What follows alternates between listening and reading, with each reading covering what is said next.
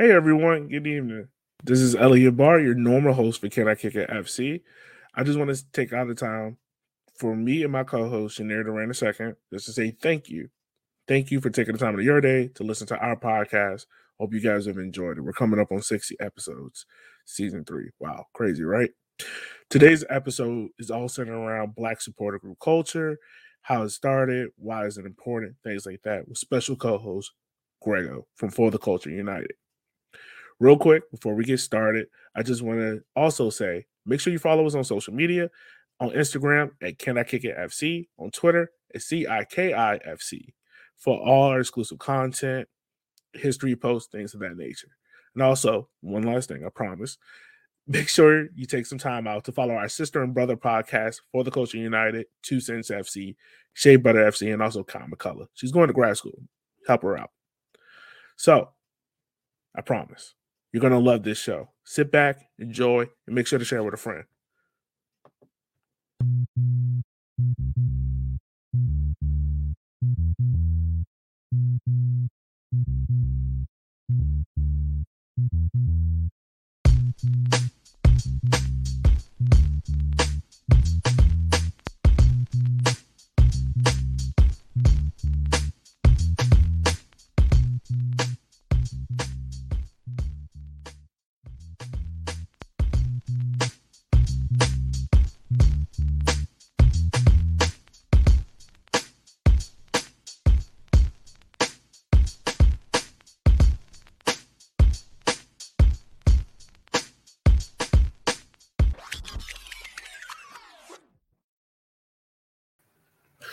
Welcome to a special episode of the Can I Kick It FC podcast. This is Grego from FTC UTD, giving you guys a special roundtable episode dedicated to the Black supporter groups around this great country of ours. For those of y'all that are new to the platform, Can I Kick It is a podcast built on telling the stories of Black athletes, coaches, and owners that have impacted the game of soccer, both on and off the pitch.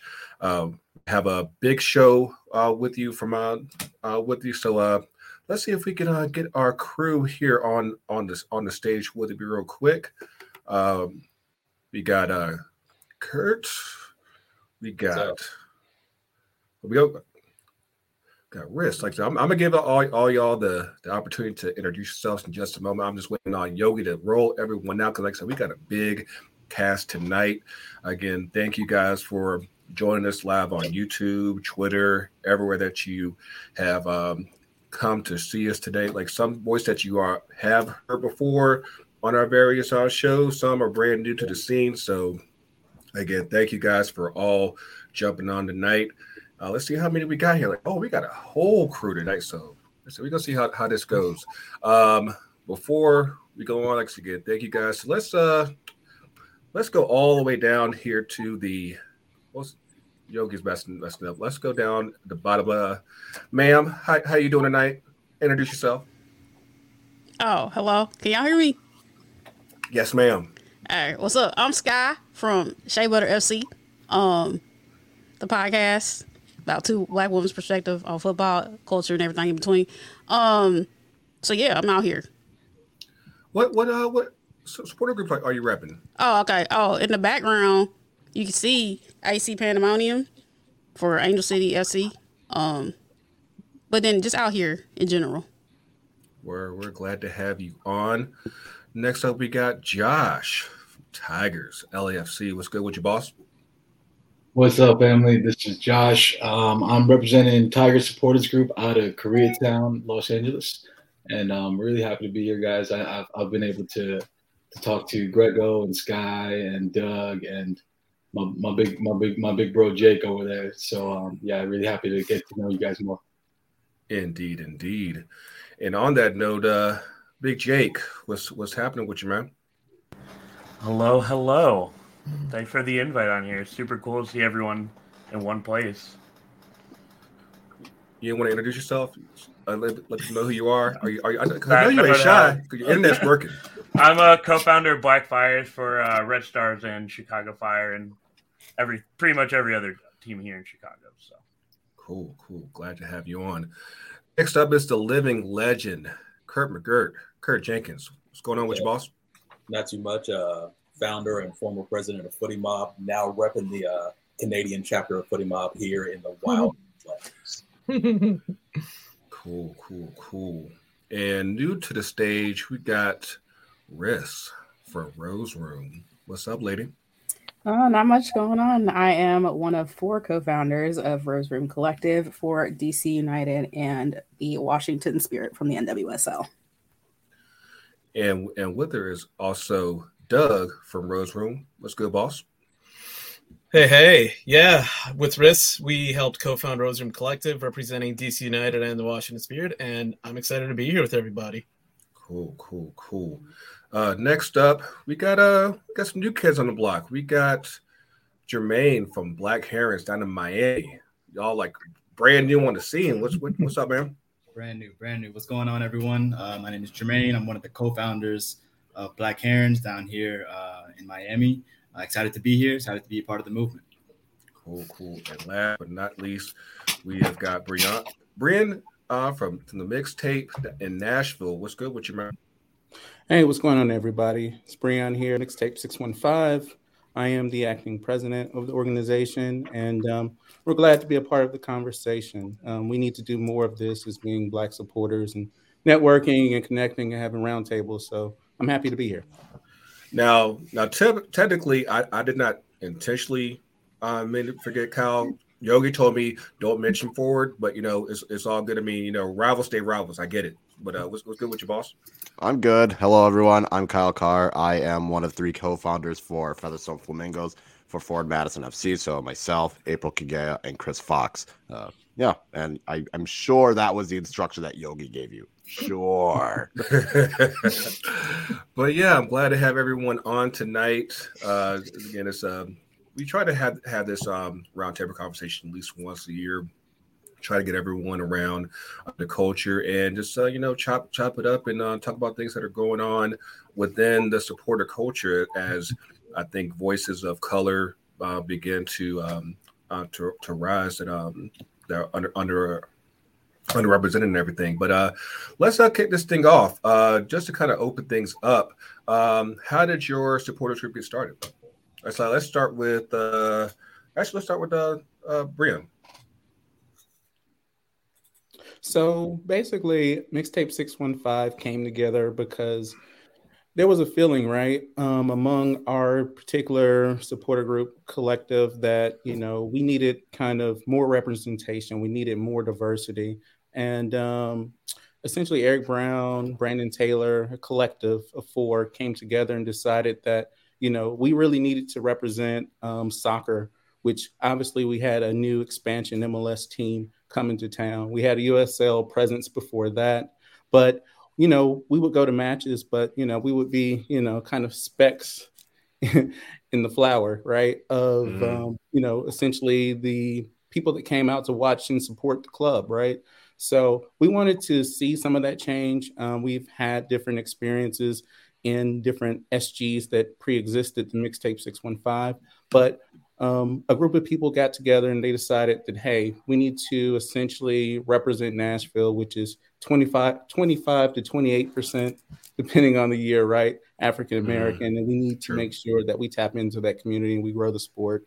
So that's really what we're here for. We're here to grow the sport within our community, make an environment where people that have our hue, melanin, and skin can come out and enjoy the match just like anybody else in our community. So that's really where we started, and that's where we're going currently in 2022. Cool. Josh, tell us a bit about Tigers. Of course, Tigers is primarily focused on Korean supporters out in LA, but yeah, like I said, y'all have a great story. Tell us about it.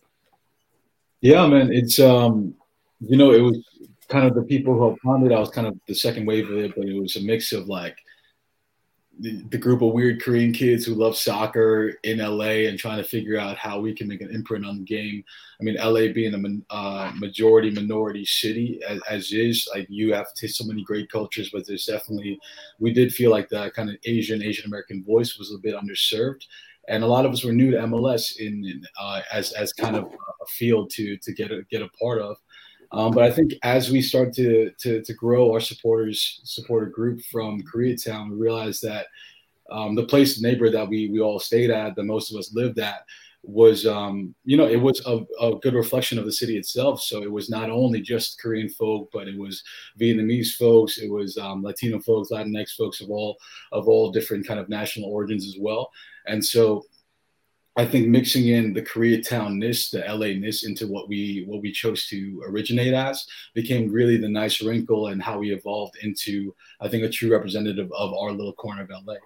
And I think, I think it's really come to, we're really listening and figuring out our place kind of in the larger ecosystem of supporter groups. We're learning along the way, but at this time, I think we know we have a lot to offer and to share. But also it's to stand in solidarity with a lot of kind of different underrepresented groups across that. So listening a lot to the Black supporter group culture that's found here is super kind of pivotal to what we're doing here in LA, and trying to figure out how we truly embody and represent our corner of Los Angeles, but also the larger footballing world here in the country, and how can we grow this game together. Like that's what we're about, and that's what we're here to listen to and hopefully learn from everybody here. Absolutely. And I saw the comment on YouTube from Giovanni Martinez. Yes, that South Korea Tiger kit is the absolute shit. Appreciate that. Yeah. And I'm a bounce between Riss and Doug, because I definitely want to hear about Rose Room. Tell us about it. Do you want to go first, Doug?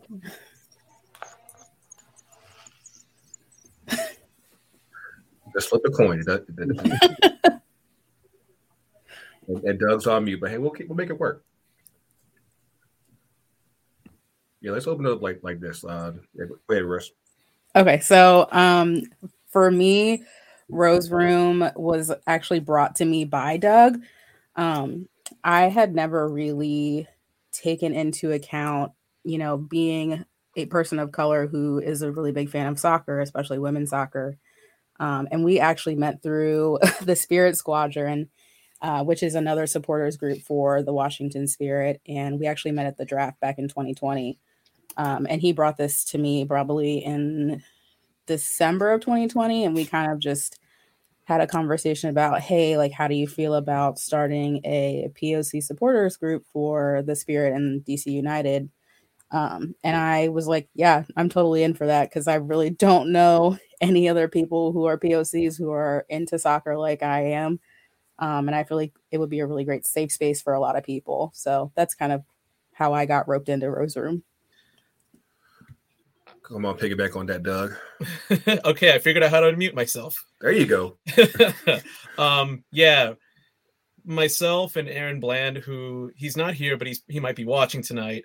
We were kicking around this idea for a while of just like forming our own supporter group. And personally, I had noticed all of the leaderships among these groups were almost all white, and kind of how Josh pointed out earlier, very much in a city that's majority POC. And I thought, that can't stand here. That's got to change. So we literally took it upon ourselves to say, let's form our own crew. And that somewhere along the way, I met Riss, and I invited her in. Hey, I was like, hey, you want to be a part of this? And we formed this. Yeah, I grew up a DC United fan, and just from like the experiences that I had going to games at RFK, that was something that actually influenced me as far as my experience down here in Atlanta. And on that note, of course, Kurt, you and I have gone back basically since like day one. I remember seeing you and Stefan at the brew house at the USA Mexico game, and like, tell us how that got started. I mean, for us, it basically started the day of the launch. We were there. We were with other supporters groups at the time, and I think it's the same as everybody else here, where you just feel like you don't have your thing, you don't have your space. So we decided to make one, and we were extremely fortunate. I mean, to be in a city like Atlanta, where Black culture is so integral to the actual city's culture, where it's not that heavy a lift. It's just part A straight into part B. And that made it so much easier for us to get the the ethos of Footy Mob out to people, and they were able to see it, latch onto it, and then join in if they wanted to. And so it's just big for us to have that ethos in that city at that time. Yeah, and I'm liking that background, by the way. That's very, very nice and colorful. And shout out to Doug's sweatshirt, because DC State Hood definitely needs to happen. 51st State hollered that. Let's go with Jermaine with Black Herons. What's good, man? Yeah, what's good? To be honest, a lot of the ideas surrounding Black Herons actually came from a lot of the existing Black SGs that were already in place. Of course, Featherstone, for the culture, Black Fires. I've actually reached out to them back in 2019, just trying to get a sense of what was happening in this Black supporter culture. And so once Inter Miami launched, it became very evident that a Black supporter group was needed. And so I reached out to a few people through Twitter. I was part of a couple of Twitter DMs, Twitter groups that were, supporters of Inter Miami. So I realized that there were a couple of Black people in these groups. I reached out to them, and we kind of started, talking about this idea of Black Herons really in 2021. And then we officially launched this year. But in Miami, it's a little bit different, right? I think what we're seeing throughout the U.S. soccer culture, right, is this kind of overwhelming whiteness of U.S. soccer culture that a lot of the Black SGs are trying to fight against, are trying to not even fight against, but just trying to be more representative, right? And so in Miami, the soccer culture is very Latinx, right? And so even in that, though, Blackness seemed to have been marginalized in the representation of the club. And so it became very easy to just make a claim in Miami that has such a large Black population, particularly a Caribbean population and an African population, right? Just to tap into those communities that were already very passionate about the game. So yeah, that's how we got started, and it's been going ever since. Yeah, like the few guys that I knew down in Miami that I knew were actively involved with Inter Miami, I was like, absolutely, like a Black group needs to happen, like sooner rather than later. I mean, I kept saying reach out to Liberty City, call Uncle Luke, somebody. It's like this absolutely has to happen. So I'm really glad that you guys are on the scene, making it work.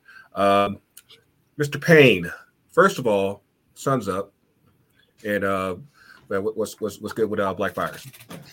I saw Kyle laughing. Don't say anything, bro.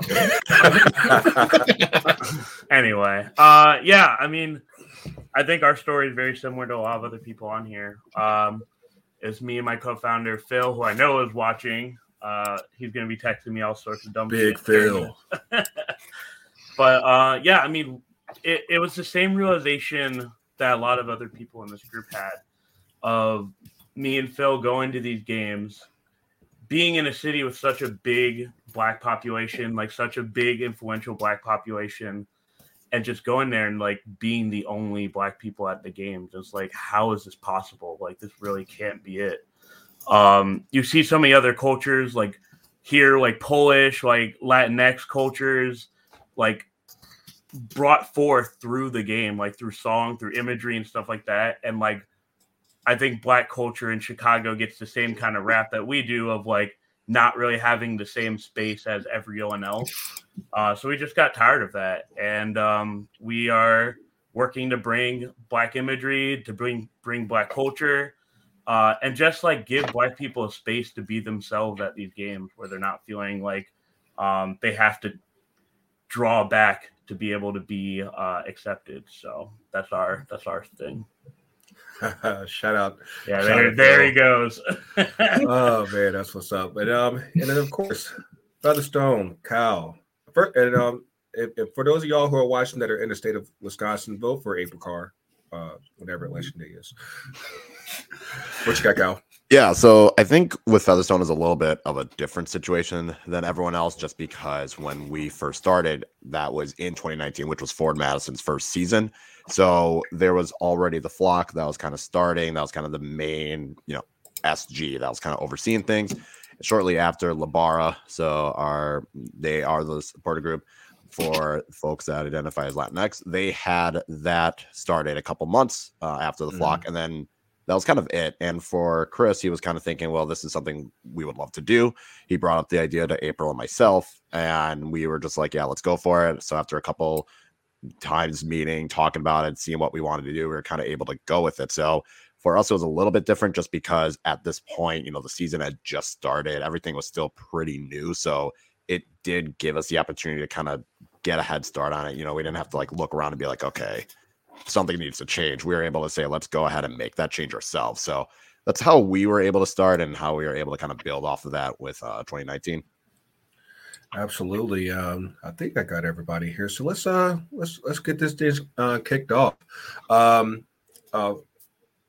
I guess the first question I want to ask everybody is what demographic does your supporters group serve in your community? Like who are you reaching out to? Let's open up to everybody.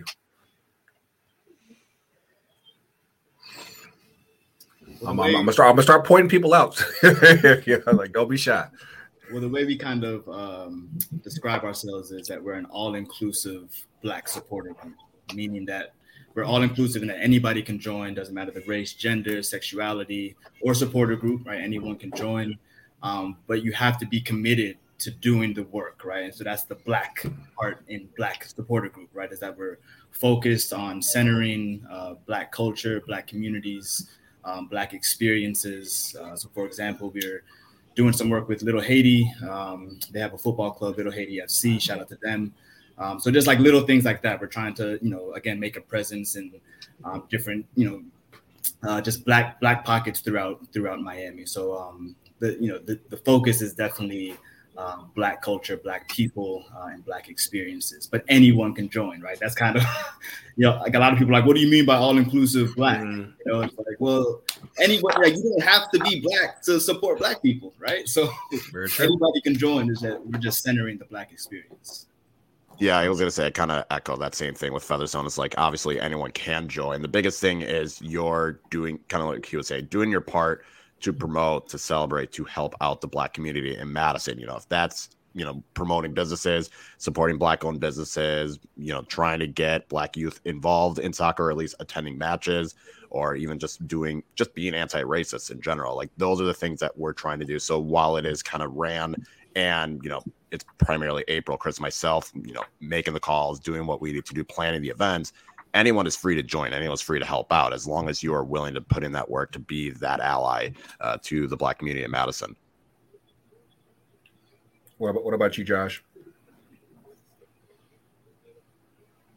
Yeah, I think it's kind of a similar ethic to us too, where we extend an invitation to everybody, but we make no qualms about centering the kind of Korean culturalness of it. And I think that's what, makes kind of our supporter group unique in its way. And I think it's along the way, it's been able to, as Jermaine, you were saying before, how we choose to celebrate this stuff, right? Together as that people group, as all kind of intercultural kind of exchange going together.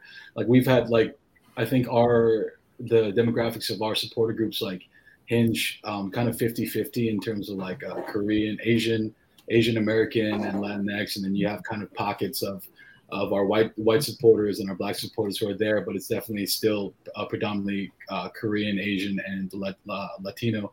And I think in that, it's what we found is that people who want to learn more about kind of Asian culture and Asian cultural customs and the way that we choose to center kind of our culture into soccer culture.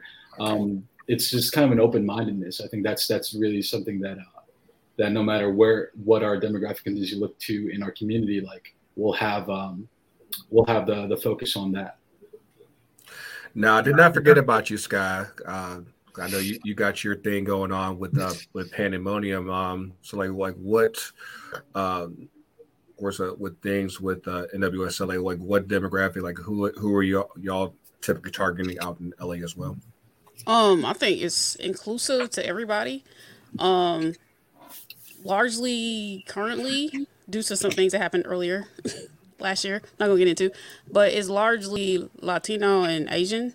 A couple of us black people up in there, but yeah, it's pretty, from what I've seen in the current ones that are existing.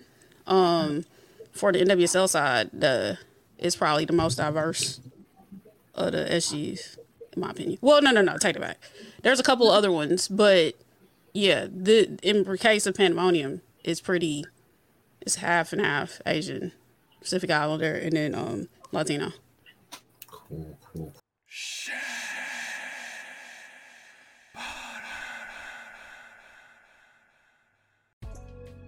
Hello, and welcome to episode 37 of Shea Butter FC, a podcast by, for, and about Black women in soccer, featuring your hosts, Sky and Sills.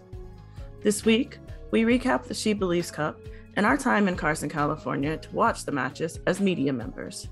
Next, we recap some of the other international competitions in women's soccer. Then we bring back our Shea Butter superlatives to highlight the success of Black players in WOSO over the international break. And finally, we bring you our hits and riffs and rants and raves of the week. As always, please rate, like, and subscribe to our podcast on your favorite platform. And don't forget to follow us on Twitter and Instagram at SBFC_podcast. Lastly, please check out our website, www.sheabutterfc.com, for some of our latest and exclusive content. Until next time, we'll see you when we see you.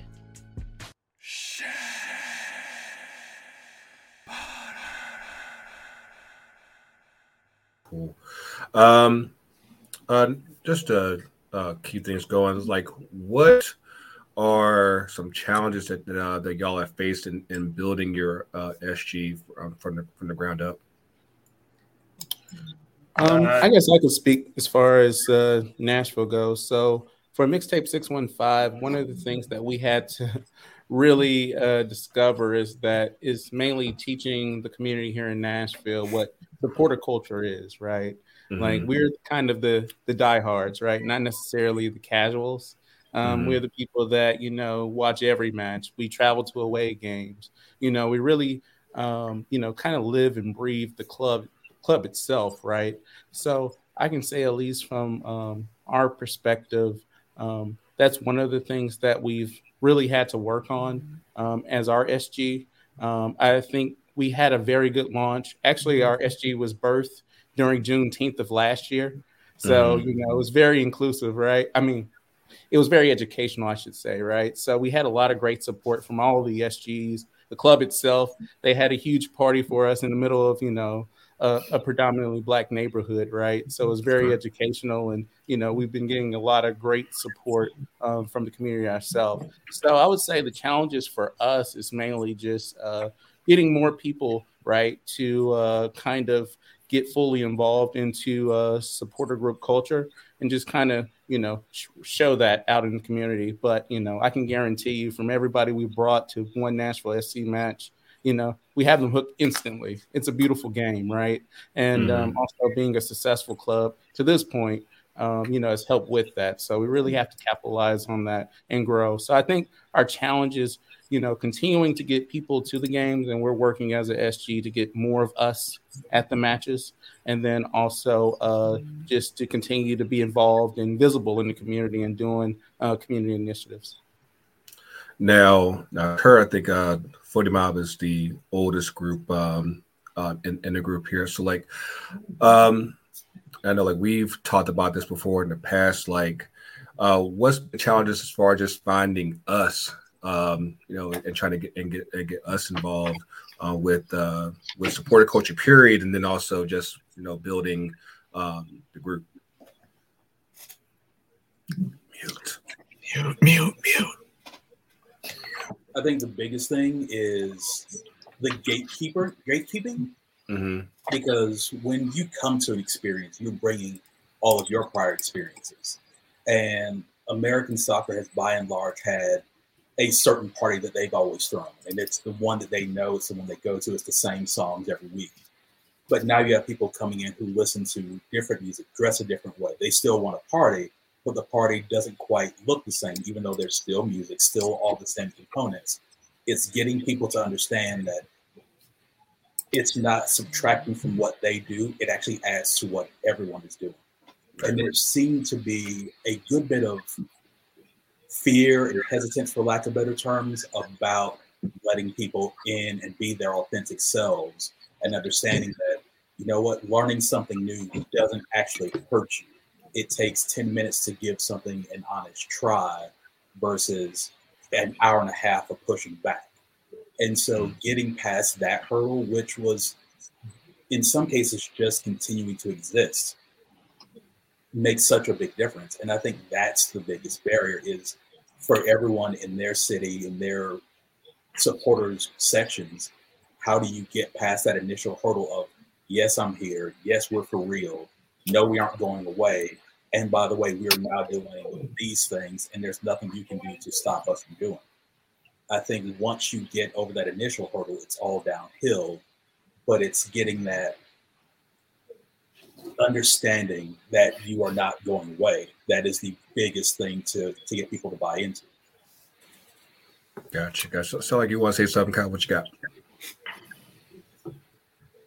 I guess in terms of hurdles and gatekeeping, obviously, I think one of the biggest things, though, is people have been so used to soccer being so white that they haven't had a chance to come to the fact that there are others that are going to want to be involved in it. You know, obviously, it feels like every supporter group has had some issue when it came to the emergence of Black supporters, when it came to the emergence of even just, you know, Asian or Pacific Islander cultures or Latin cultures. Like, it feels like when they start getting more and more involved, there's been more pushback for a lot of these SGs, and a lot of it is because they've been so used to soccer being so white that all of a sudden it's like, well, hold on, it's the world's game. It needs to be represented by the whole world. So I think that's the biggest issue with the gatekeeping sign. And also, people like the people that were in power want to keep that power. And whether they're still there or whether they've stepped aside, you know, you kind of see it. People always have their issues where that's not how we did things.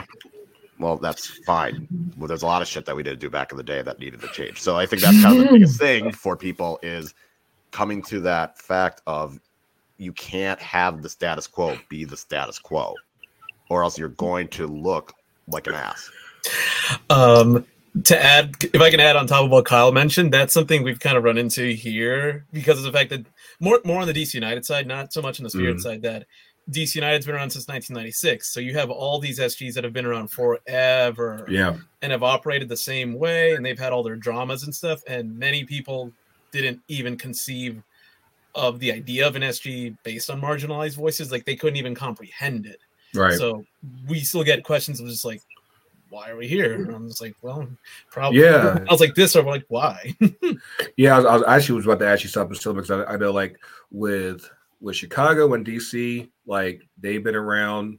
I know DC's been around since day one of MLS. Chicago came right afterwards. So you're dealing with cultures that have been around for 20 plus years. Like, what's been how's that challenge come into just trying to just bring it to a space that's been like, okay, we're blood in the soil. We've been in this for years, and how dare y'all say that something needs to change in this space? Yeah, I mean, it's been difficult, especially on the DC United side. Like Jug said, we did get a lot of pushback from supporters groups saying, why are you doing this?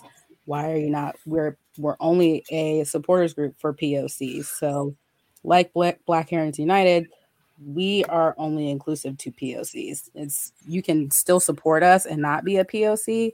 And I think that was really hard for a lot of people to understand, like, why can't I be a part of this group? You can still support us, but this is a safe space for POCs only. Gotcha. This question is kind of more so for Riss, Doug, and Scott, because I know the dynamic with NWSL is a little different from what was encountered in USL and in MLS.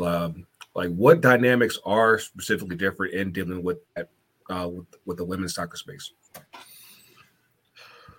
Well, I mean, I'm gonna say from my perspective, new to the SG scene, that, well, one, this space has never had structure. It's still being developed, and then it's been overtly white. So white, extra white.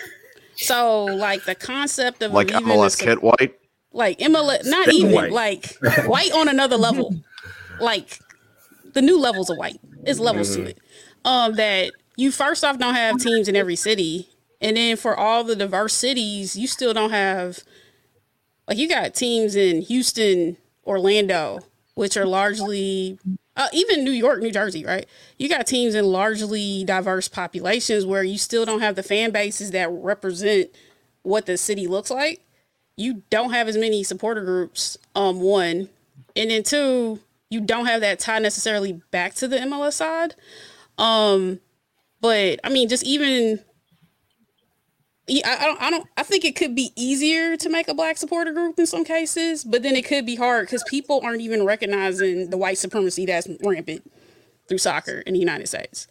And so like that conceptualization of even why you need a supporter group for people of color or whatever marginalized voice is going to fly over people's heads because they're not even understanding why the heck people were kneeling, you know? So there's an opportunity for it to exist easier, but I mean, I can foresee pushback. I don't know. What y'all think? I'll let y'all answer first. I think for us specifically on the Washington Spirit side, it was really more open and people were really excited about it. So we never really got pushback to my knowledge, and Doug, you can correct me if I'm wrong. But we never really got the pushback for it. And I think it's easy to say, yeah, we're going to do a supporters group. And you have to remember, this is all of our free time. We're all doing this for free. Like, this is not our full-time jobs. But, you know, I think on the NWSL is a little bit easier to make that group happen. It's just a matter of people wanting to do it. I think a lot of it for us was the fact that Blackfires kind of set the stage for us in terms of the how to form it. Like I just looked at what they were doing. I was thought, okay, why don't we have that here? It was a perfect setup for that. And I thought, let's cook that here. I do think about the fact that women's soccer tended to reach out more to white suburban communities, richer ones out there. And it's very white. I'm gonna be honest. All you got to do is like look at the demographics of the rosters of DC United versus the Spirit. And one is way more whiter than the other. True. Stuff like that I think about. Yeah, and of course, especially given how the past year has gone for the Spirit. Of course, y'all had the highest of highs with winning the NWSL championship, and of course, the lowest of lows with the ownership battle and scandals that have come out with the Spirit. Of course, Team King all the way.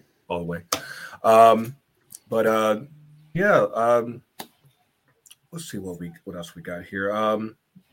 But yeah, like just a next question here, like why do clubs struggle to market and embrace Black, Latinx, Asian families at games? Because it's not immediately profitable for them. I think that's the thing we ran into here is whenever we would bring up, oh, like you guys aren't really reaching out to the Black community in the same way that you're reaching out to like college white kids and old white people here. A lot of the pushback we would get is, oh, like they're not into it yet. Like that's just not true. Like if you met anyone from the Caribbean or Africa, they're all about that shit. Like every time I met with my family, we'd have like a soccer ball in the backyard. I think for them, they just haven't seen it from a club standpoint. They just haven't seen the money returns to like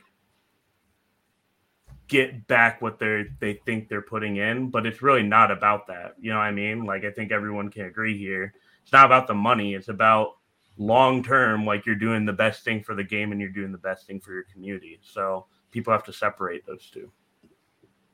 Cool. Oh, what you got, Josh? Yeah, you know what? I think the kind of line we're always trying to walk is like, what is how is this better than just a tokenism, right? Like a cheap tokenism. Like hey, shout out like the Asian nights where you get a cool hat, right? But it's like that's usually where it stops. And then Jake, as you alluded to, like people, then the front office will ask like, where's our financial reward from this community that we've given a whole day to? And it's just it's very cheap because you realize that like when they reach out consistently, have a relationship with like more white majority college students and college campuses, like that's a partnership, an ongoing partnership that's not only like financially important to them, but like it's important to longevity and stuff. So that's always what we're trying to walk, man. It's really like, I think that's something that's kind of helped us to see why we were necessary as kind of a like an Asian American or Koreatown centered group, is that like you cannot tokenize us because we do this stuff every day, and you can't point to the community not believing in it because we live and we bleed and we do this stuff for free, like was mentioned before. So I think that's always the kind of what's on my mind is always like, does this enhance visibility for all cultures in the game? And then secondly, like how deep does this go, right? How deep is that response going to be from the club? Like what will it take for them to realize that like we deserve the same kind of partnership that they've given these institutions for decades and generations? Yeah, definitely. Just to kind of piggyback on something that was said earlier, I think that the challenges that I think kind of come is in a lot of cases teams don't market to our neighborhoods. They don't market to where we are. They think that they have to go where the money is instead of just like because the soccer fan base in this country is like, how many are really embracing MLS? How many are really embracing USL? How many are really embracing NWSL? I think that Curtis can tell you, like, even like here in Atlanta, like for the amount of black faces that are seen at United Games, like they're not advertising south of 20. They're advertising out in Athens and not even going to Fairburn. Like, it's nice down there. Plenty of black people. They're not advertising down there, but we still manage to show up. And I think in a lot of cases, we end up having to just kind of like force our way into the situation. And I mean, I think for the newer teams, it's probably easier for them to kind of at least embrace this to an extent. But like I said, like that's why I kind of a little like with DC and Chicago, like they've been around for so long, it's kind of difficult, like just for them to kind of understand that, yeah, like there needs to be a space for us because Black people are into soccer, Asian people are into soccer, even more Latinx people are into soccer, and like that space needs to be accommodated as well. See a comment from YouTube from Kai718. Being in New York and seeing all Sinhalese in Harlem celebrate after winning AFCON, it's a shame New York City FC doesn't do better outreach. So many untapped communities. I know, like from the people that I know up that way, New York's a crazy beast because obviously New York City is so wide and diverse. In a lot of cases, I think the perception is like with the West Indian community and African community, like they're not bumping with MLS, they're not bumping with NWSL. But again, I think that for a lot of teams, like you have to. I don't think anybody's in a position where they can be like, hey, we've gotten all that we can get, and more can always be done. So it's just a matter of the team stepping up and doing more to reach out to more, be invited to hey, we want you at a game. Doesn't matter if it's in Bronx or other day, like up in Hartford. Like get those people out there and say like, hey, we want you to be a part of this. We got some questions. Yogi, what you got, man? Let's see what we got here. From Giovanni Martinez. Correct me if I'm wrong. I feel like United has a presence at the club. Knowledge is Footy Mob. They do. How many other club relationships with the SUs are in tonight's panel? I'll let y'all run with it. What you got? I guess I can take that for Nashville. I can say this, at least for Mixtape 615, we have a direct relationship with the club, and we have a contact to reach out with the club. One of the things that we have, which a lot of clubs are looking at implementing or may not have is a supporters collective. So that's where all the officially recognized SGs come together. They collaborate. They have a voice with the club. For example, last week I was sitting in headquarters, giving ideas about the new stadium that's coming, giving input. Black History Month, obviously they reach out. Number one, because, it's obviously a good visual for them. But number two, it's also a good opportunity for us to interact with them to talk about what's going to happen for the rest of the year, right? And how do they remain engaged? So at least for Nashville, the Supporters Collective has been really embracing each other. We have a Latinx supporters group. We have 3 other officially recognized supporter groups, and then we have the unofficial supporter groups. But at least for the official supporter groups, we do have that direct line where if we need to press something with the club, bring an issue up, if the messaging isn't right, we can look at being reviewed at what's going out into our community. And we have the opportunity to even, correct a lot of things before they go out to our community, which is very important. Obviously, one of the things, like I said, Black History Month came out last month, and there were some particular themes or some imagery that came out, in some of the initial renderings. And they said, hey, guys, we have these things that we want to display. We want to do a patch, commemorative patch for Black History Month. Which one do you guys really like? Like, what's your input?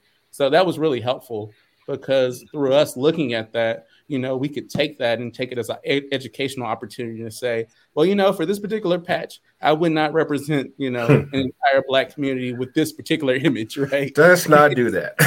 Right, let's not do that one, right?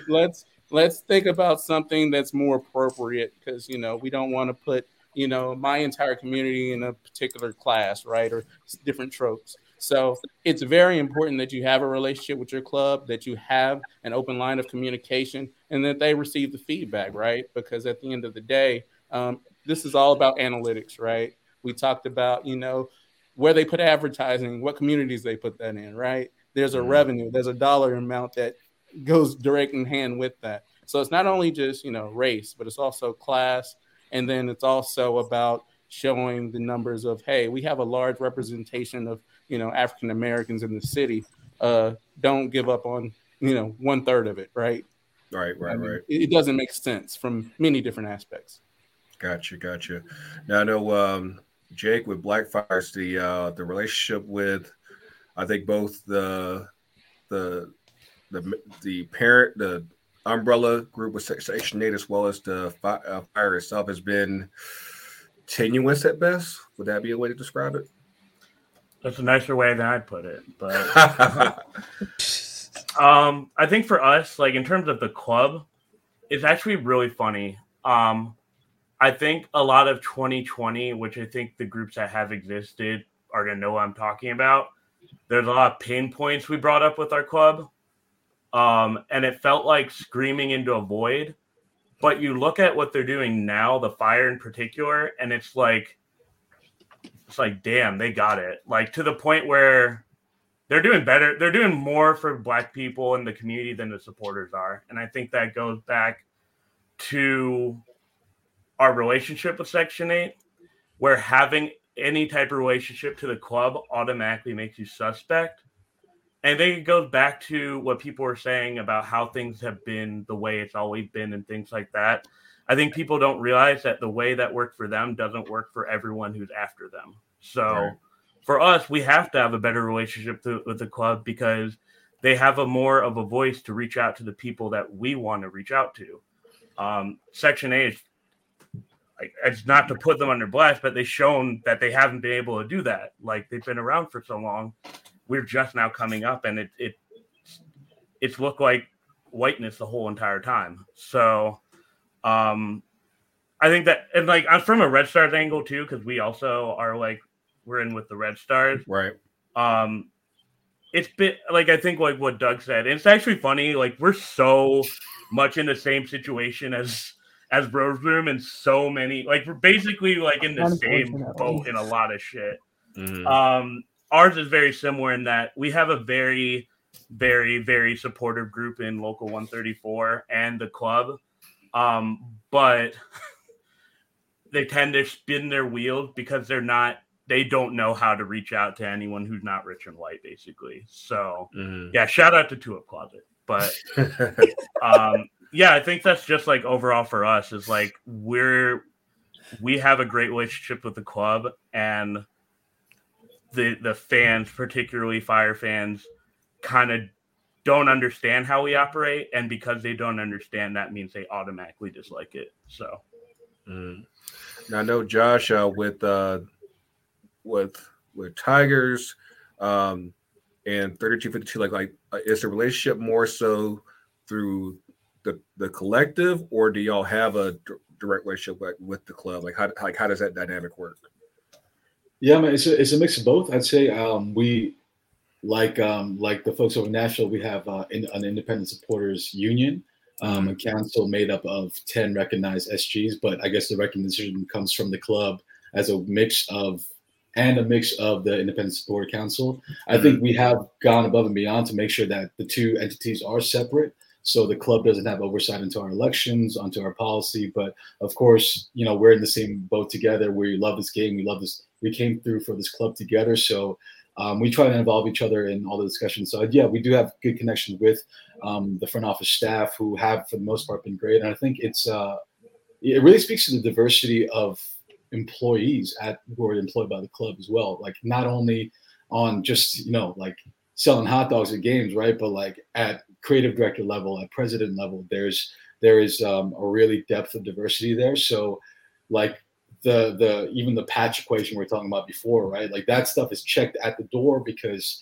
the creative director is Black, and like that's shout out to my guy Marcus, who's always does an incredible job repping not only the LA community, but I think the Black community in LA, trying to bring the community in. And so I have a great deal of trust that goes that way. I think as supporters, what we tend to fight for is, this is another Pandora's box, but like what the politics of sports look like and what we get involved with as what the supporters union is comfortable getting involved with versus what the club is comfortable with getting involved with.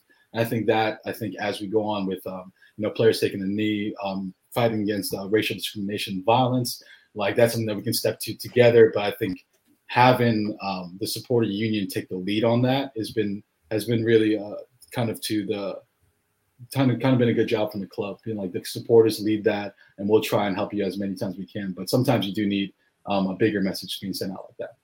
Hey, this is Elliot. Sorry to interrupt the pod that you're enjoying right now. Promise we'll get back to it as quick as possible. But I just want to say thank you guys for taking the time for listening to this episode. If you want to support us further, you can do so by following us on Instagram at Can I Kick It FC and on Twitter at CIKIFC. Again, you can follow us on Twitter at Can I Kick It FC and also on Twitter at CIKIFC.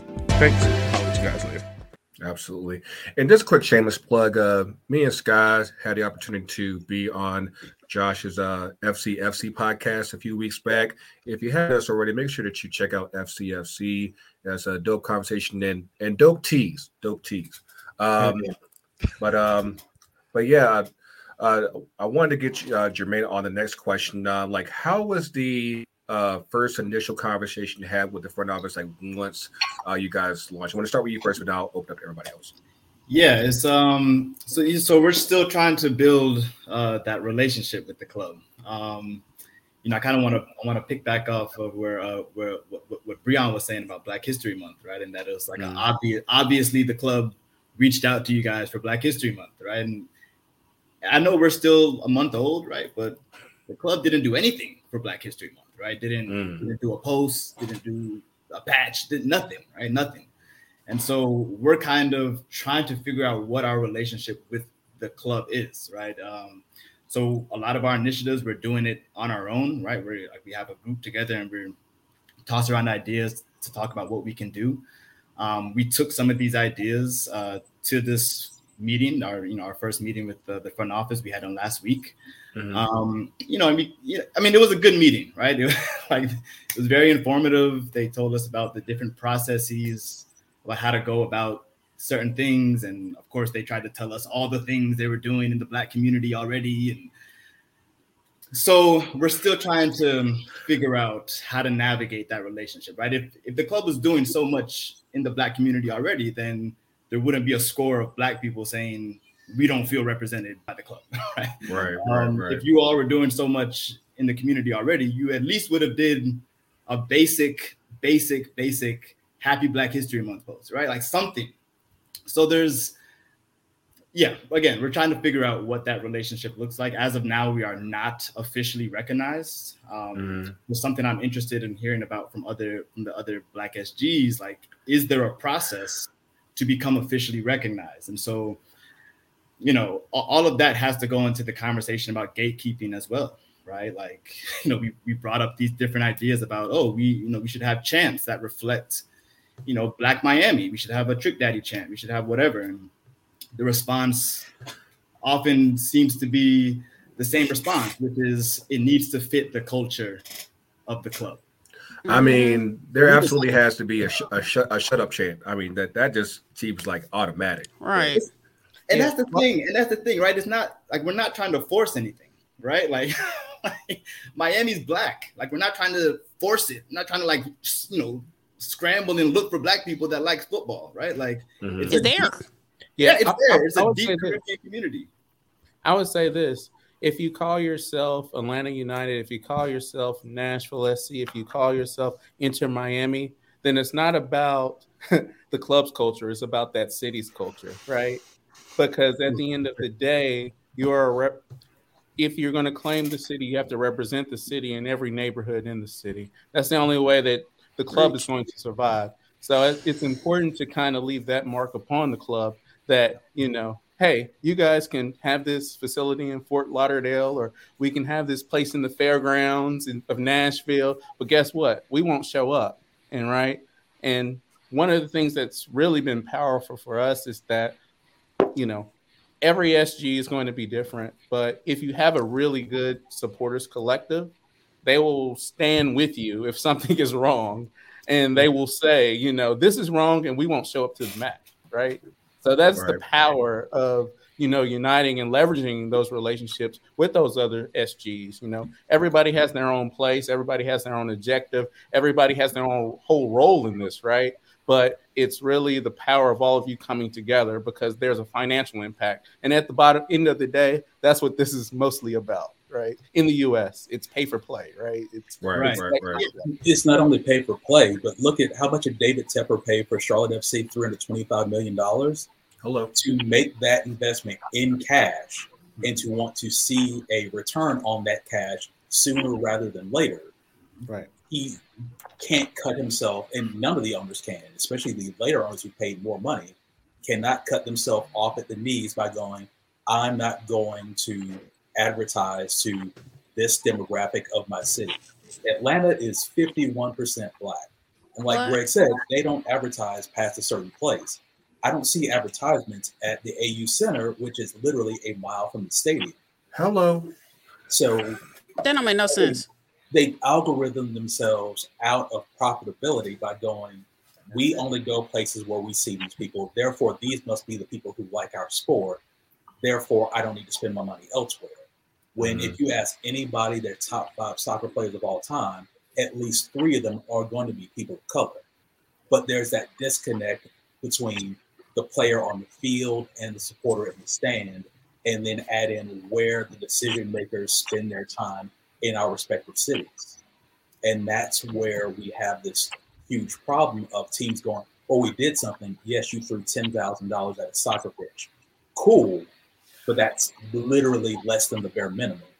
What about advertisement? What about player outreach? What about giving kids a ball and saying, go home and play with this, and put an Inter Miami, Atlanta United, Nashville SC brand on it. Let the kid kick it around. And then you know what? In 20 years, you might have a player. But at this point, you can't even get an advertisement on a public transit bus. And that's a huge problem. But I think so I had a whole thought. Like, it's like the way they market soccer in this country is they act like it's the NFL. So they're trying to replicate NFL models, but this is soccer. It's a global game. And so they're not like recognizing you got to get everybody and their mama to want to come to your stadium. And so then this lack of even understanding that, like, I played soccer in Atlanta. Like, it was wild to me when the Atlanta Beat wasn't marketing the Black communities, and they played in Herndon Stadium at the time, which is in the AUC. Like, you gotta recognize who your populations are to make the money that you complaining that you're not making. But this lack of understanding how to leverage the supporter groups operating in this white vision dream broke model, like it's like you're not embracing the culture, or even in understanding the concept of how supporter groups can be so powerful in changing how your team impacts your city and it even generates money. Like leveraging, the diversity within supporter groups that could possibly occur to figure out, how do you get Black people, how you get Latinos, how do you get Asian people into the spot? This like total disconnect because everything's been done from a white lens is part of the bigger overarching issue. And so it's like frustrating because like even for me out here trying to ask people, hey, you want to come to a soccer game? People not realizing I'm getting Black people saying, I didn't think soccer was for me because it looks like a white sport in the United States. Right. Or I ain't never thought about going to a soccer game because hell, I played, but like I was never going to be on a national team or playing college. And so these are the things you got to fight through when you even in a city like Los Angeles where you got a lot of Black people. But how are you going to get people to the game beyond, okay, we got a bunch of Black people on the team? Like, it's like recognizing all these things. And so then understanding you need to have the different diverse faces that encompass your city to appear in different groups. But yeah. Definitely. I think that to kind of piggyback on Kurt's statement, like again, the AUC is literally like not even like a mile from Mercedes Stadium, and like the advertising just isn't there. And like I mentioned earlier, like you go south of 20 is essentially non-existent. And I think I mentioned in one of our 100 different chats, like it's amazing that we have showed up the way we had in spite of that lack of outreach to the community. Of course, you have things like Soccer in the Streets that have done a great deal of outreach, but again, like I always said that there could always be more. Always be more. Shout out to Phil for that last comment about official recognized supporter groups. Yes, that whole process in itself is definitely something that, yeah, it could be a bit cumbersome depending on, if you got the numbers, if you got the money coming in and all that. That could be a whole conversation with it itself. But yeah, shout out to Phil for that. See what other questions we got here, Yogi. While we wait on that, of course, just to kind of talk about next week on FTC UTD, we actually have an episode dedicated to our weekend up in Charlotte for their first game last week against LA Galaxy. It's a dope experience. Like Kurt said, Davis Tepper put a lot of good money up into just that whole experience, and I'm sure for those of y'all who saw it on Fox, yeah, it's quite a bit. Of course, they come down here to Atlanta this weekend, and yeah, we should have a good time there. Hold on, Yogi said he got something, so let's see what we got. What you got, man? If I can add something while we're waiting on go ahead. I do want to be clear, right? Like, Inter Miami does a great job of reaching out to the Latinx community, right? Yeah, they're deep. Like shout out to Vice City. They do it. No, absolutely, right? Like in the context of U.S. soccer, right? Inter Miami is doing a beautiful job bringing in an underrepresented community, right? In the context of U.S. soccer. The thing that I guess really bothers us as Black Karens is that the history of Miami football, the history of Miami soccer is deeply ingrained in the Black community, right? Like going back to the 1970s of the North American Soccer League, right? Like Miami Gatos and the Miami Toros, like their MVPs of the NASL were Black players, right? Like again, so like this isn't something we're trying to force, and so we know if the club can do this incredible outreach to the Latinx communities, they can do that same type of outreach to the Black communities. What you got, Doug? Something to go back to a point Josh had about the diversity within the FOs. One of the things that changed the direction for DC United for us that has been huge has been when they hired Danita Johnson as the team president. That changed course on things so much in terms of relations with the supporters and the direction where the team wanted to go. Her background, there were people saying like, oh, she doesn't have a soccer background. What does she know about this? And I'm like, if anything, it was better that she doesn't have a soccer background. Her background is in the WNBA, which frankly, I think applies better here than anything else. And that has been tremendously helpful for our relationship with DC United on that front, which was in the past was not great. Kyle, you've been quiet. What you got? I don't know why I'm being called out like this. All right, but no, I guess I can answer some of these previous questions. In terms of the relationship with the front office, I think with Madison, and this is more of a lower league soccer benefit, is the owners and the players and the fans have a really close relationship, because if the owners don't have the fans show up, that team will go broke. It will fold. It will not exist. So they need the fans to be bought in. They need fans to have input. And I think we've been able to have that conversation with the owner since day one. And, yes, the ownership has made mistakes, but they've also tried their best to make sure, like, going into Black History Month, they're the one they're at least initiating the conversation.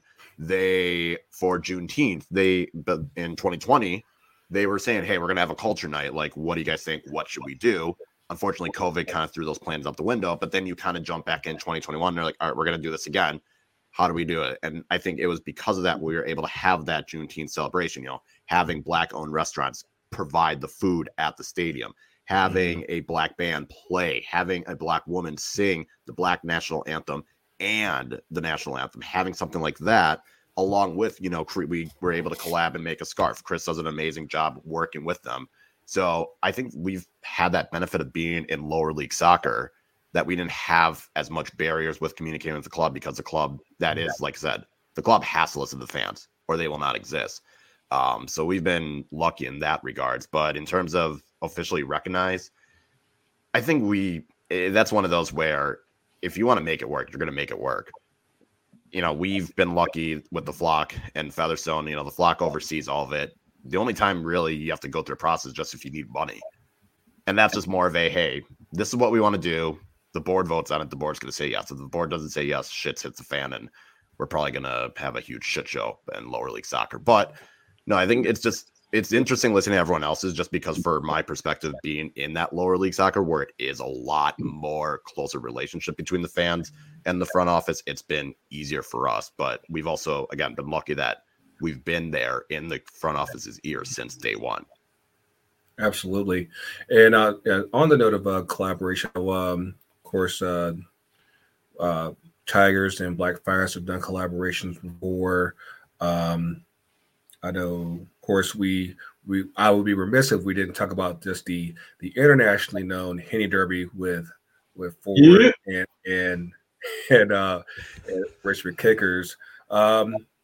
What do we have to look forward to this year for the Henny Derby? Like I said, hopefully now that most of us can travel now. Most of us got backed up. Like what it's been a while since we've been able to congregate and everything. What we got to look forward to this year? Thankfully, now that USL has a more balanced schedule, it actually makes things a little bit easier. So Richmond and Ford Madison will play 3 times. Hopefully Ford Madison wins it, and if not, then we might have another coach get fired, because that's been the history. If you don't win the Henny Derby, you end up getting fired at the end of the season. Thankfully, we have 3 matchups. So the first one is going to be in Richmond, and this is the only time it's in Richmond. That's going to be Saturday, May 7th. Then the second matchup will be June 23rd. That is unfortunately a Thursday in Madison. So if anyone wants to travel and stay up for the weekend, feel free. Otherwise, I think the big one, the finale, this is going to be the second to last match of the season for both teams, and that'll be Saturday, October 8th. And I feel like that one could have huge implications, not only for the Henny Derby, but also playoff positioning in general. And you will get another bottle, Yogi. You will find a way. If you get swept, you are making another bottle, damn it, because I want that shit back in my house. At least y'all have a schedule. I mean, do we have an NWSL schedule? Listen, we have no schedule. It is March, and we still have no schedule. I'm waiting for it. Some people like me, I work on the weekend, so I have to plan myself accordingly and take PTO in order for me to go to a game. A lot of people are waiting on these to book vacations, trips, especially if they want to go to away games. We're all sitting here waiting. TikTok, NWSL, what are we doing? She's got Alex Morgan now responding to her tweets. I'm famous now. She out here. I'm out here. There was a question that I think Yogi had posted. Give me 1 second while I dig that back up. I know there was one question that I think Rich posed as far as just like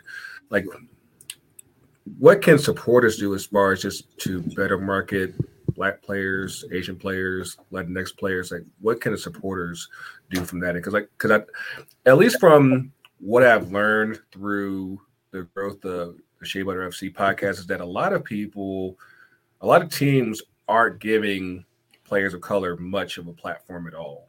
Not at all. What can the supporters do from there just to kind of help elevate and give everybody their shine? Well, go ahead. No, you got it. To me, I know with the Spirit, they have just kind of, especially with ownership change and things changing in their front office, they actually put out, I think it was last week, they are doing a duo for the DC United and the Spirit. They're doing a duo for tickets, and they used Trinity Rodman, which I don't know what y'all been waiting on to use Trinity Rodman to market her. You have Black players who are on the team that you A, have not given a voice to, and B, you're not using them in any marketing at all. Across the league, we're not using it. And they really need to step that up. It's insane to me that you have so many talented Black players in the league and we're not using them at all for any sort of marketing. High key, the Blessed players are Black, but that's neither here nor there. Neither here nor there. Also, let's talk about the Black Women's Player Collective. That's another thing. Let's get into that. Because they're not highlighted like they need to be either. Right. And they don't even have like the support they need as they should. Hopefully we can fix that this year. I know Jake's had a point. I know he's been sitting on for a hot minute. What you got, man? I mean, this kind of goes into a grander point of what Jermaine was saying earlier about being officially recognized. I think really the most important marketing, the most important bringing spotlights onto things is what we're doing now. I think the most important soccer supporter collective that I would want to be a part of is this right here. Like, if your club is giving you shit, if your supporters are giving you shit, like, I know I've fallen back on pretty much everyone here to like get us going, to like get ideas for how to approach certain situations. I know we make our own noise with our own players, with like Andre and people like that. At the end of the day, I think like really a relationship with the club and a relationship with your other supporters that are there that are kind of like making things hard for you are kind of secondary. Like, the best support really I find is like with y'all and like getting ideas with you guys. Our collab with me and Josh was super sick. That got people like looking at what we were doing. So really, I mean, I think the end of the day, which is actually really cool, and answering the overall question about like marketing and bringing noise to what you want, is just like the homies bringing it up with you. I mean, we're about to make this rivalry with Douglas this week and Riz. You just gotta do your own shit, like Kyle and Yogi did. Like, at the end of the day, people are gonna see. I think the one benefit of soccer being so white is that it's kind of boring. So like anything that's not boring is gonna get people's eyes on stuff. So I'm gonna shut up. Hey, shout out to Jake and the Black Fires fam for, you know what I think is a good kind of tie into all this is like football language and football culture is so rich, but because you can add on your own flair to it. So when you're even supporting Black players of color, bringing in Tifo, Trapo, all that of your player likenesses. Shout out to Black Fires for all their incredible Tifos with just fucking liberation messages across, like hanging in the stadium. I was just so inspired by that. I mean, fucking Footy Mob and Atlanta United when we played y'all at the Benz and y'all rolled out the South's got something to say fucking Tifo. It punched me like in the gut of how good that shit was, right? And it was just so revolutionary because like we've been not scared, but like that's for a lot of our supporters, like that kind of hip hop language is not the primary one. So we haven't leaned heavy towards that. But seeing that in such beautiful color come to life, I was so inspired by that. I'm envious of it, jealous of it, you know, and Jimmy, I think you spoke to like people being afraid of like the culture of the club being like muddled up by like a new message. And I think we talk about gatekeeping, man. Like we came in a season or two ahead of you, right? And I think our supporters, some of the older heads, and even I've noticed that, recognized in my own group, that kind of personality of being like, hey, we did it right once. This is how it always has to be. And that's not true at all. You know, I think second season on, I just had like RIP Nip, just a double up mindset, being like, this game is so big for us. The city's so big for us. We can continue to kind of win people over by trying new things, right? And I think when you talk about the culture of a club, and we haven't been here for 20 years like Fire have been, like it's like, hey, everything's on the table still, right? Like we honor what we did so far, but we really truly have to be innovative in terms of winning our communities over to this game.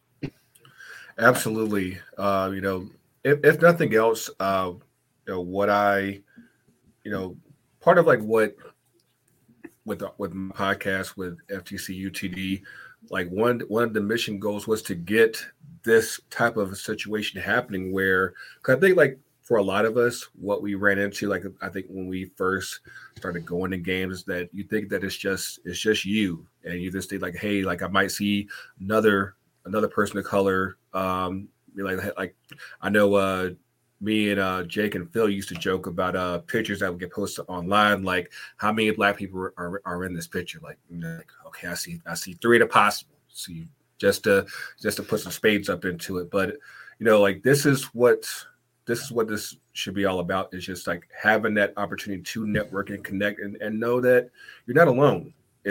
You're definitely not alone. And, you know, there's more of us out there. There's always more of us out there. And again, it's just all about bringing those people into the community and then let them know that, hey, like you definitely have a space here. And you know, I try to support as many of the crew as possible, Footy Mob, Richmond, Forward, Black Fires.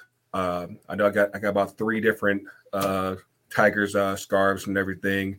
And like this, like, you know, just if nothing else, before we wrap up here again, just, you know, continue to support each other. Hopefully we everybody can do more collaborations in the future. And, you know, let's keep growing this thing. But let's give each other like some final thoughts. Like what are your goals for this year for your group and just the community course with us finally be able to congregate? We might be able to get some things done. Which let's start with Doug and then Riss. I hope events like this just get other people watching and think, well, why don't I have this in my own community? I hope they see this and decide, fuck it, I'll do it myself. Because that's what happened with us. I see what TSG, I saw what Black Fires did, and I thought, fuck it, let's do it with us. I hope someone else watches this and does the same in their community if they're lacking that kind of space. What you got, Riss? I think just to piggyback off of what Doug said, you know, the same thing. For me personally, I hope that we have a better relationship with both of our teams and working to, you know, market their Black players and to market, you know, their Black supporter group. They know that we exist, but I think it's really important for us to be seen as a supporter group. So I hope that that's something that we can do. Let's go with Kyle. I won't make you ask this time. So like I said, I'll make sure to include you. What you got, Kyle? All right. I guess one of the biggest things I'll highlight is there is no one exact way you can do it. Obviously, look at what everyone else is doing and get motivation for that, and then try and put your own spin into it. And I think the other thing is, if you genuinely put in, obviously, people will notice the work you're putting in. And the more you can try and do, obviously, everyone, this, again, like we've said, we're doing this all for free. So we're going to definitely do our best, put in that work, and kind of like what Doug was saying, like, you know, it's funny because like Chris down in New Mexico, you know, he went and saw what we were doing and decided to do his own thing. And, you know, everyone, I think, gets the motivation and just see what everyone does and then put your own spin on it. Obviously, do it that relates to your city, do it that relates to your club, do it that relates to your community. Jake, once again, sun's up. What you got, Jake? I think mine is, there's a comment that happened a few seconds ago about Black SG culture being a big family. And that's, I think, the biggest thing you can really, that I've gotten out of doing all this. Like when me and Phil started, seeing all the other groups that came in and seeing all of the other things that we can learn from, seeing all the awesome people that we can just like just show up to a city and just hang out with people, share ideas. And I think us as people of color tend to have to think further along because that's how you get by. But it's nice just going to a city like we're about to do in DC and just enjoying the game and having fun. I think that's really the most important thing that we have to get out of this, is just making sure we're constantly doing that too, instead of continuing to just stressing about everything about the future. So I think that's just as important too. Indeed. Breon, hop up in here. What you got? Yeah, I just want to thank everybody for the opportunity just to sit here and collaborate and share ideas with everybody, right? But, I think for each one of our SGs, we just have to remember, that, we are, a loud Black voice in a predominantly white space, right? And so when we say that, we have a certain responsibility, right? Not only, representing ourselves, but our community and our community interests. So I think we just need to continue to kind of press that, right? And what we've learned tonight, right, through this podcast is that we're not alone, right? We have other SGs that are of a similar hue that are fighting the same battles, right, globally, not just here, right? So we need to, continue to collaborate, continue to participate in conversations like this, because through that, there's real power in the opportunity to elevate and to be heard, right? So yeah.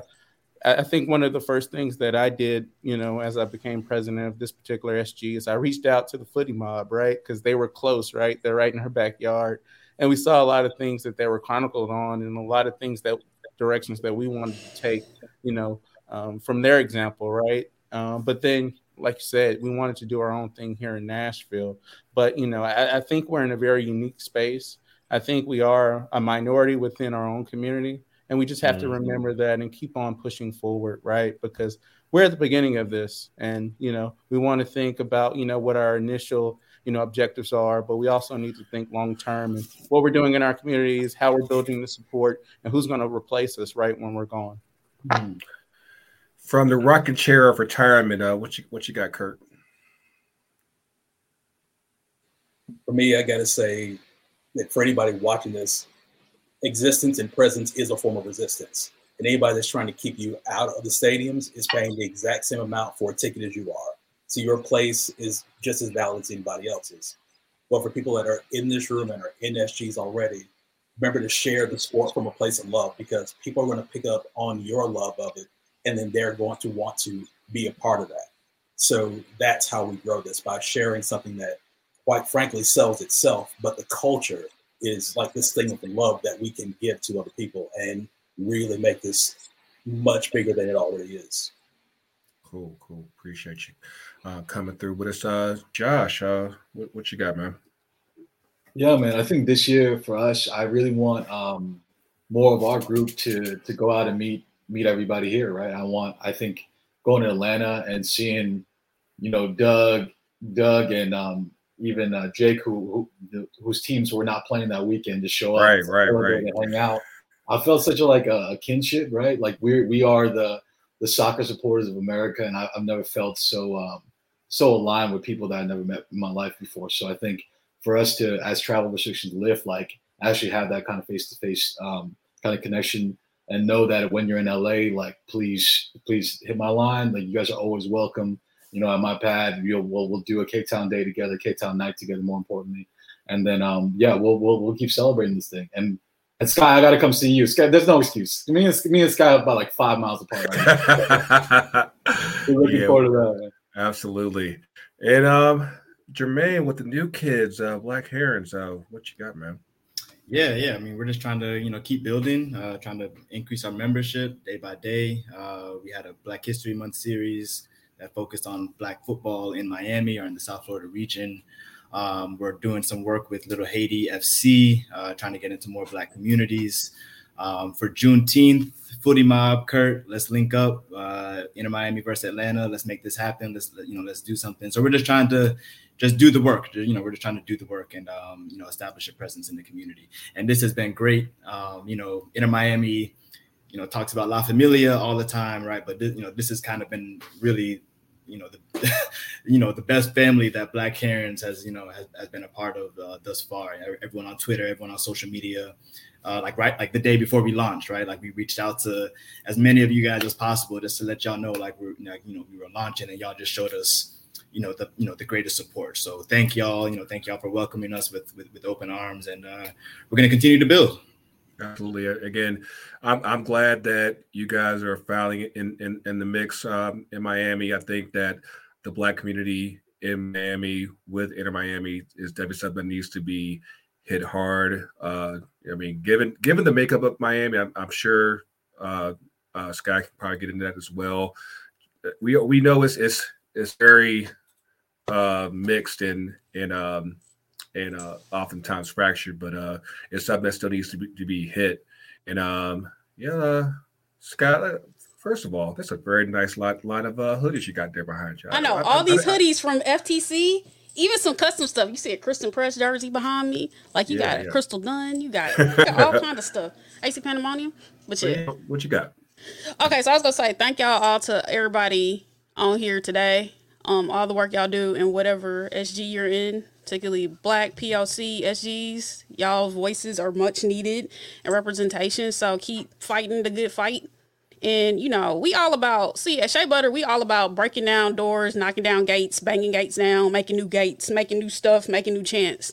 So I mean, a big thing and part of why we had Rose Room, Black Fires, we started a document because we really want to help do a support thing or like build a way of connecting no matter where, if you're in MLS or USL, NWSL, to help Black fans, Black supporter groups stay connected, keep fighting the good fight.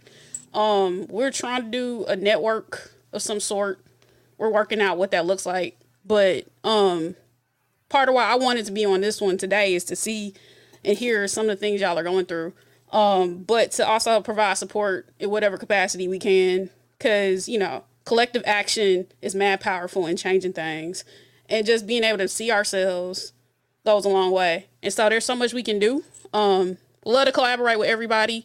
We could do some crossovers at some point, for sure, if you haven't been on Shea Butter FC. But yeah, looking forward to what's coming up. We got mad stuff cranking out very soon. So yeah. Absolutely.